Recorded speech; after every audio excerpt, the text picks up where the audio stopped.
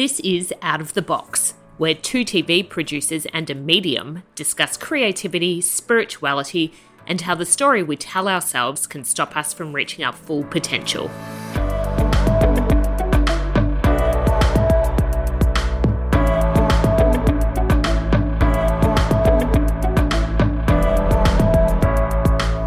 On one hand, you could say I began to write my story at 22, but that's erroneous. I really did at 2. And I was conscious at 2 that I was different. I was conscious that I had my own thing to do, and fitting in or being accepted was not important to me. We start the season by meeting Ian Rogers and hearing his story. Ian is an internationally renowned deep trance medium and spiritual teacher. He held senior management positions for 20 years, including heading up the Australian arm of the World Economic Forum, which promotes debate amongst Australia's top leaders on global matters affecting Australia. A former senior police detective, Ian began developing his spiritual abilities in the 70s. Now he consults individuals and organisations around the world and is known for his integrity and accuracy. Together with his wife Pearl, an ex-Scotland Yard detective, they've taught mediumship for over 20 years and bring forward deep spiritual knowledge and how people can best function in order to bring out the best in themselves and others. As way of introduction, we were hoping you could tell us when you started to write your own story. Start with the small questions first, Carla. It all started spiritually for me at 22 when in a job I had, a person walked in and said, I need some help, and then I provided the help, and he said to me, you don't fit in this organisation. The organisation, as it transpired, was in the police force. And I said, no, I'm pretty sure I don't. And he introduced me to the thoughts of books and reading about spirituality, which I began. And that led to a search. So on one hand, you could say I began to write my story at 22, but that's erroneous. I really did at 2. And I was conscious at 2 that I was different. I was conscious that I had my own thing to do, and fitting in or being accepted was not important to me. I'm still blown away by the age of 2. Oh, it was very clear. I mean, I don't even think I was walking then, let alone starting to write my own story. Yeah, totally. From 2, I remember watching the lino in our very modest house, and it telling me stories and moving and painting me pictures, and I'd come out much wiser about what was going on around me, and I shared it with my family, and they thought I was nuts. So I decided to keep it to myself from there. And that was the start of me recognising that I was different, more individual, and I had no need to fit in, and that wasn't important to me, being part of the family. Probably affected my relationship with my parents and siblings, but nonetheless, it wasn't important.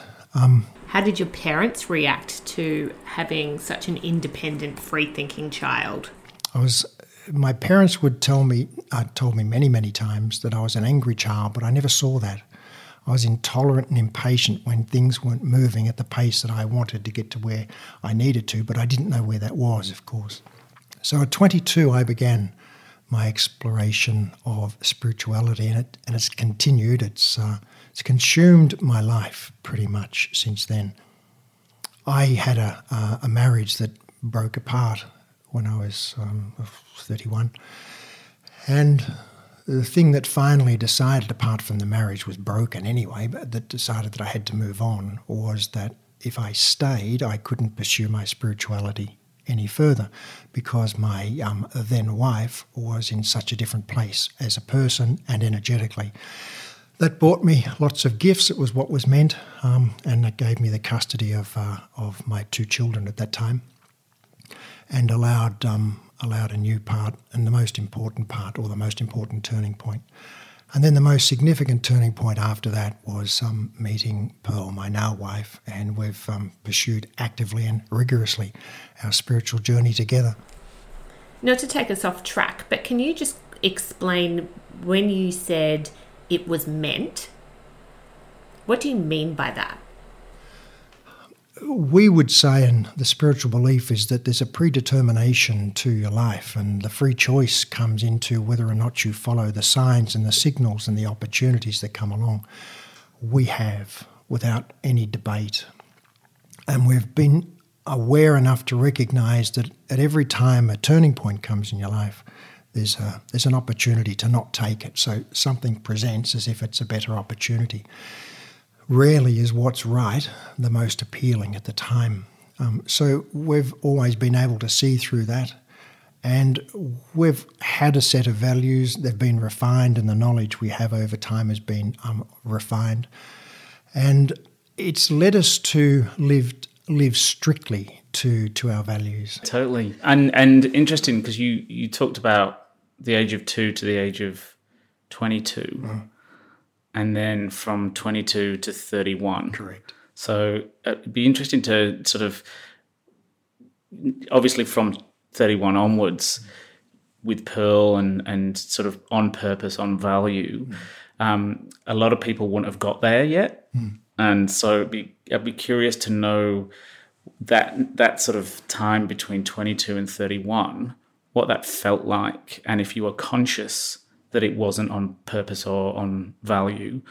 Was there a struggle, or was it just something you were going through and it wasn't until it was pointed out or you hit that crossroads moment? Yeah. At 22, I was working in country radio and loving it. It was a great time. But I had some inner drive that I had to join the police force. And I didn't understand why, other than I had a desire to protect people, because I didn't like the fact that ordinary people be affected adversely by not ordinary people as they walk down the street. And I didn't think that was fair. So I had this inner push to get out of radio and that's something that I, in terms of a job choice, is something I regretted over and over. But nonetheless, I joined the police force, and from the second day I joined, I said, this is a mistake. And unfortunately, I sold my residence in Shepparton and moved down, and things were happening. So I couldn't make any change back. I'd stayed in the police force for 10 years and had all sorts of experiences which were very interesting, and you could say were operated at a reasonably high level within the police force for the level of experience that I had. But I had to leave, and I left and started to work in organisations. My first was with Telstra, and that was at 31. It was called Telecom then, and I was a chief investigator there for all sorts of minor and major incidents within Telecom, either by staff or by the public upon Telecom. And the only reason I was there, as history would show, is that that's where I met Pearl. And so with hindsight, the only reason I ever joined the police, well, there were two reasons really. The predominant one was to meet Pearl. The secondary one was it gives you a real insight into dealing with people, and if you're a certain type of policeman, you learn to confront all sorts of situations and not back off, and it gives you a lot of strength to keep going under duress. The role of a policeman then, and I would suspect now, is not an easy one, depending upon the style of policeman that you are. So it gave me a broad range of dealing with people, a broad range and skills to question, to see into and so forth. But I was, all through that time, I was consciously developing and actually developing my spiritual knowledge and ability. So it's not something I talked about to anyone in the police force. It's not something you would. So to answer your question, Paul, it felt a hiatus, it felt preparatory, always knowing that this was not it. And frustrating. For me, life's had a lot of frustrations because I'm impatient. Periods of time when I know things have to change and are going to change, waiting for the actual change, test my patience. As creatives, and we work with a lot of people in the creative industry, and knowing that you need to make action without knowing what the outcome is, but people struggle with that. Is that something that was just in you, knowing that you were in motion? Yeah, now we're moving more and more into the spiritual understanding of life. If we go back to a comment I'll come back to that, Carla. The Paul, you made about the ages of, 21 and Carla and 31 and 32, etc., and that's relatively young. It's to do with evolution, and an evolution in a spiritual sense says that one of the three major things that we hold as true are that there's a thing called reincarnation. We've lived before, we learned or didn't learn, and we'll live again. And we move or oscillate predominantly between Earth and the spiritual world, and we're learning at all times. So the spirit continues, the body changes over time. Hopefully next time I'll have a hot one, hey? Oh, well, speak for yourself. It's in the eyes of the beholder. So for us, it wasn't early or late. It's what was meant. And one of the other spiritual truisms is that whatever is pre-planned, you can cope with. You're meant to be ready for. Which, if you're not, well, you're just in avoidance. And avoidance is not something that we do and never have. It's not known to us to avoid. It's only known to do without knowing the outcome. So you're not meant to know the outcome. You're just meant to know. And spiritually, every step shows the next step. You are meant to take that step and see what unfolds and recognize the next step. And that's how we've lived our life. So I couldn't say to you that at this age I knew that this is where I would be today doing these things. Not at all. Spirituality doesn't make life any easier. It just makes you more accountable, more aware, and more determined if you do it properly.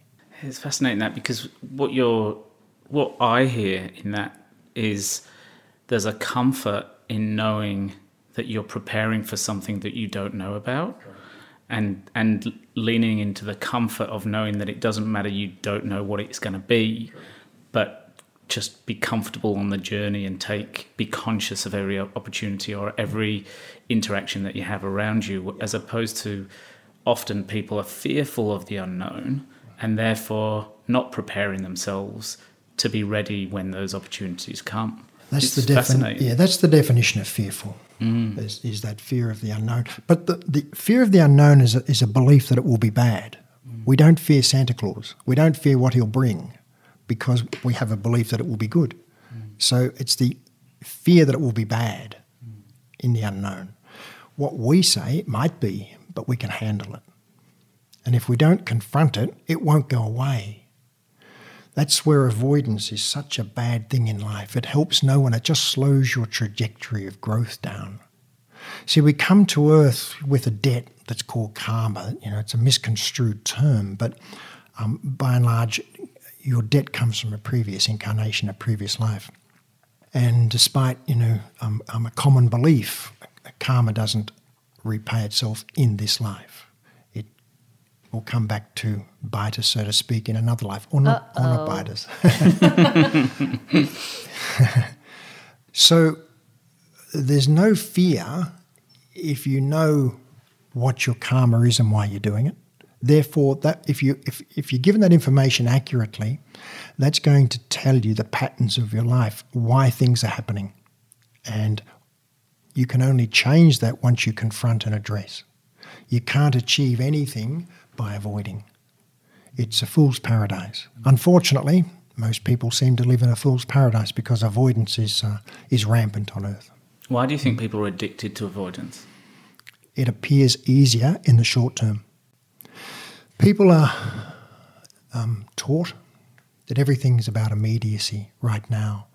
And if something appears a harder journey, and in the immediacy I can have an easier time, they'll take that option rather than think about what comes next. So there's not a long-term vision. My guide is an American Indian, or was an American Indian.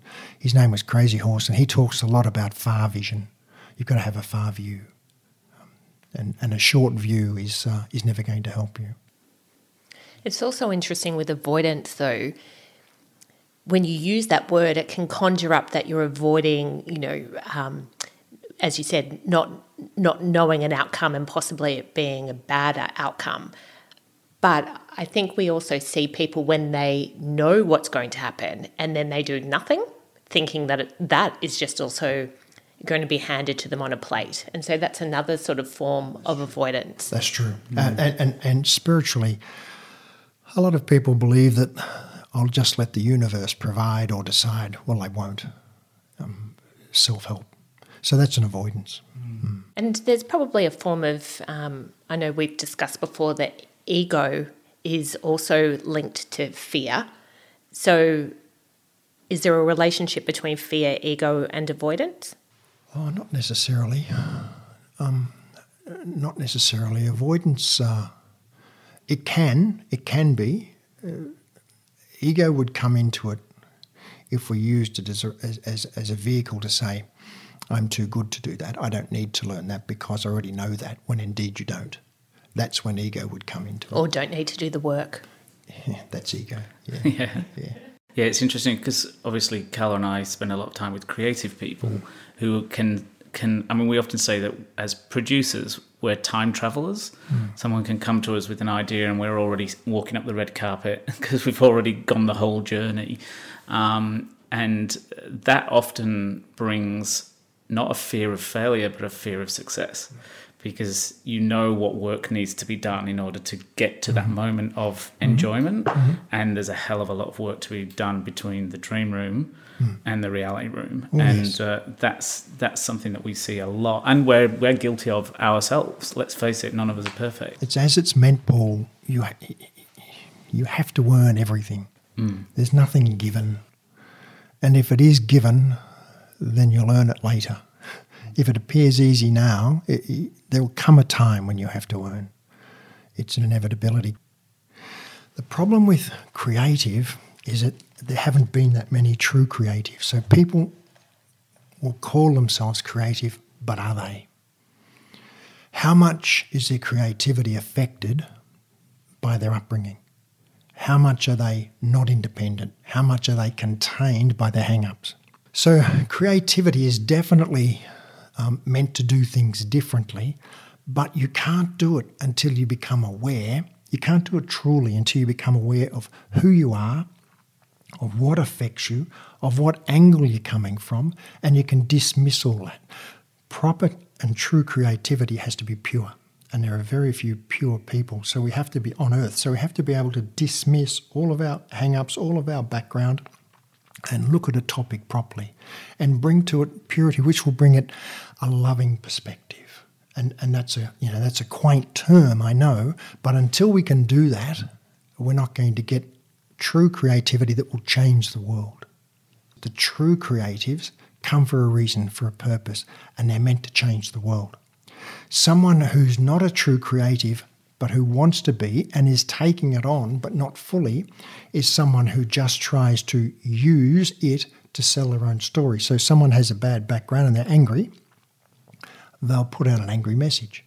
And then they'll find another product or another method to put out an angry message. And people follow that.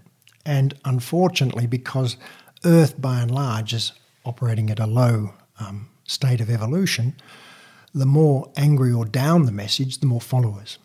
So there's not much commercial scope for those who are meant to change the world, at least in their own lifetime. It generally comes afterwards as more and more people recognise, at least with hindsight, what's being given to the earth. I mean, that again comes back to that preparedness as well in some respects to, be creative, to know self, know your narrative, know your values, and be in this moment of preparedness. So when you move forward, so this, because we often feel the need to keep moving. I mean, I say it myself. I say, let's be in motion and be seen. Let's keep moving forward, because in business or in the creative industry, it's often the fear of missing out that creates the opportunity for you. So you've got to keep moving. That's sort of this sense, and that search is exhausting for a lot of people. So just listening to what you're saying there, in the idea of sitting in this moment, being prepared, knowing that what's to come is sort of already decided. So prepare yourself now for what the future looks like. Well, it's decided, Paul, but we can opt out. Yeah. We don't... And consciously or unconsciously. Absolutely. Yeah. Yes. You used a term there, move forward.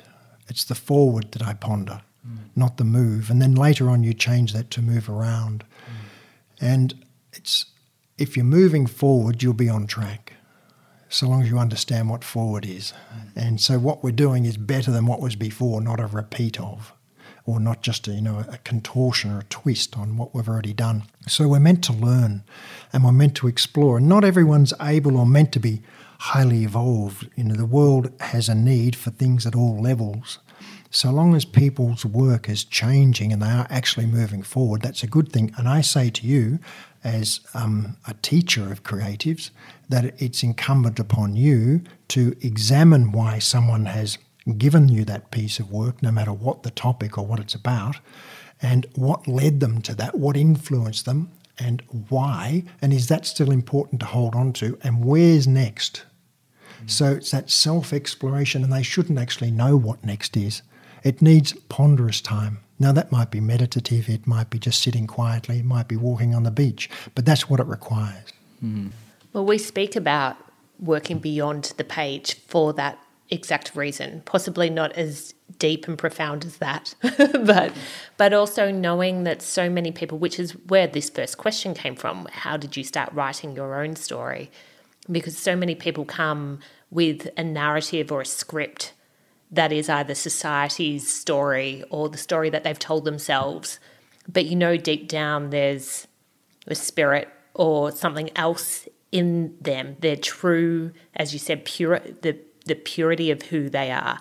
And I know I'm personally still on the journey of working out what that pure, true self is and putting an expression to that and giving it a voice in some respects. So, I mean, it's a tough gig, but I think, as you said, once you start on the path, you can't go back. But it's I sometimes find it difficult to work out what's the script that's playing over in your head and when to listen and when you are actually in the truth of who you are. Everything comes down to feel, and you'll feel it or not at the time. What you said, Carla, was interesting. If we go right back to your first question, I would argue after this level of discussion that I have never written my own story. I've just concurred with the story that was written for me and that I agreed to before we came here. It's just that Pearl and I are very compliant to our journey and therefore to what Spirit wants. But that's not your mum and dad writing that. Oh gosh, no. No. They wrote a different story, one that I was never interested in. And that put me at odds with my siblings. There's no question about that. But that wasn't and still isn't an important issue to me. Then you talked about you and, still finding what you need to. I would say to you that you know what you're meant to do.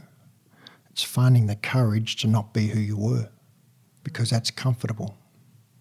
Therefore, we're back to what Paul was talking about, the unknown, and how can you face a future being the real you that will cause people to come and go in a different way, but it will put more responsibility upon you to lead and to teach others.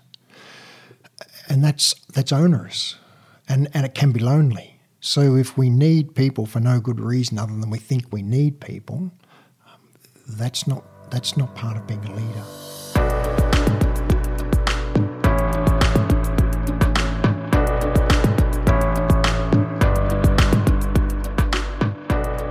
I loved what you said about moving forward as opposed to moving around as well. I think, there's this constant need to be in motion and move forward, but this idea of moving around, because in that moving around, there's a lot of questions you need to ask yourself. And because you're moving around, you can't run away from the solution or the answer. And I mean, that's the thing with the reason Carla and I are working together as a partnership in 720 is this idea of moving around ideas from all directions. And often people come to us and they're like, we've got this idea, can you connect us with the network, or how do we get funding? And we're like, let's just stop, let's work around this idea, because the need to move forward often creates overwhelm. the idea is not being interrogated, and so you move forward, but you at some point you've got to stop and go around it, right? Because otherwise there's no substance to it. It's that knowing the values, knowing the purpose. And I know for myself, when I've been at the darkest points in my life, it's been searching for purpose as though it's a treasure or, a trophy, as opposed to taking that time to give myself time to go around myself to some extent. That's good. The issue, there are a few issues there. One of which, if we start at the end, is that in searching for purpose, we mostly won't find it. What we will find is that when what we're doing is not it. Tell me about it. Let's do something else and see if that gets us closer. Yeah. Because the whole game it's a of fool's life, gold almost. Yeah, the whole game of life is preparatory. Everything we do prepares us for something harder. That's everything's about, we get through a triangle or a pyramid of life, and that gets us ready for the next pyramid, and up we go. So we're forever going through these trials and tribulations and tests as we learn more and get more and get better. I would say part of your function and part of all creatives' function is to leave messages where thinking people think. And thinking's meant to inspire an action. And would that also be for thinking people to feel? I mean... you can't think unless you're felt. Or you can, but your thinking will just go in circles. Because you don't have a basis, you're just relying upon what's in your mind. You're not relying upon a compass, a moral compass at all. That will come from your feelings. We're entitled to be excited, to be outraged, to be all of those things, and that should cause us to think. Yeah, yeah. So if that libretto of your life is already predetermined, it's already written for you, if you choose not to be aware of it or not to read it or not to see it, not so much even to act on it, but just not, because you're not evolved, like it's out of sync with who you are in your preparedness to what's already written for you. Yeah. This is just me being a little bit ignorant, but I'm curious, does that sort of then get lifted and moved to the next life so that you can get through this one and it keeps moving until you're ready for it? Or if you miss it, is it gone and someone else will come along and take it? It's really important that we get rid of the word ignorant and we change it to I'm currently not mentally aware of it, because it's not ignorance in any respect. Because who has all of the knowledge? I can assure you I don't. It comes in layers. If you choose to ignore what you came here for, you'll do it again. You'll do it again. Unfortunately, it will bring with it a debt of having avoided as well. So it's a bit of a double whammy. So for you and knowing where the world is at the moment, what change would you like to see in the world? Harmony. Another small question from Carla. Harmony. The entire greater universe relies upon harmony and energy from everything helping everything, and energy on earth should helping all on earth. So when you meet your libretto of life and you're in harmony and walking along together, and it's time for the physical to leave, the story continues on, or is that the end of a chapter and then how does if journey continue? Sure, just out of curiosity. Sure. If you've learned your lessons and you've come here, you come here for two basic reasons, to repay a debt and to grow. And they're separate. And to repay your debt is finite. To grow is infinite. You can grow as much or as little as you want. If you don't grow at all, that incurs no further debt. But it will impact upon your next life because you haven't taken an opportunity to be of a higher evolution, which impacts upon what you learn in the spiritual world before you come back to earth. And the bigger the role, the more accountability. That doesn't mean I'm now a CEO. It means in terms of how we live and how we're expected to live and to help others. And mostly that will come from influence. Influence, as we all know, is much more important than pure power. It's harder to abuse, not impossible. But if we don't repay our debt and we avoid our karma, we're going to do it again. But if we've met our karma, then we're free to do something better and have a higher energy life, something that's more fulfilling or more rewarding. So we get more and more out of this low energy of Earth, the higher we get. And do you feel that the world has evolved? No. Not in any way? No. So do you still... We're nowhere near where we were in ancient Egypt. Oh, wow. Nowhere Okay. near. It was eons ahead of us. So it devolved. Oh, yeah. With all of the science, they're still trying to work out how the pyramids were made. Missing that there was external influences from Earth, not taking that into account. And see, this is a lack of creativity. This is where science restricts itself. Using all of the tools that are available to us today, how can we recreate that pyramid and how that was built? How can we do that? Well, we can't until they're creative. And they thought there's bigger powers. See, to me, this takes me to somewhere else. The great creatives in history have been the philosophers, the true philosophers, of which there haven't been that many. And Aristotle, and I certainly put Leonardo amongst the great philosophers. And they all were able to get a lot of their knowledge away from Earth. So they weren't reliant upon what they were taught. They were reliant upon forces external to Earth. So what they could glean and gain from that greater universe and pass that knowledge on. And therefore they saw things differently. Back to what you said, a creative is meant to see things differently. I couldn't agree more, unless it's just another way of looking at it from an earthly perspective. Yeah. I feel like we have to officially accept a mission to be a part of the change, and a mission to give voice to true selves and to help people unlock. But that's your journey. You're meant to do that, and you know that. And it's not a case of knowing, because what we're saying today, a lot of people won't get, because they're not at that state of evolution to get. They don't have to intellectually grasp it. I just want them to feel. Does this feel good? Does this feel right? Does this feel okay? And if not, go away. You're not ready for it. Well, it's interesting because what I'm feeling is a massive weight that's just lifted off my shoulders, because I think I've always had taken on the responsibility for so many people and held that. And just listening to, the people you've talked about and the references, like when you think about someone like Leonardo da Vinci, I'm sure he wasn't working... He meant Leonardo DiCaprio. I like that guy too. But I don't think he was working to a KPI or some guidelines. Correct. Or he was sitting in the moment. Correct. Going around the idea, Correct. Preparing for the opportunity. Yeah. And so that, in its way, again, coming back, that's quite comforting to me, because the treadmill of being the person to move and create momentum is exhausting and actually doesn't achieve a great deal. So the idea of sitting and being prepared, that doesn't give you permission to not do the work. It actually means you've got to do more work. By exactly. doing less, by spending less energy, you're actually doing more work.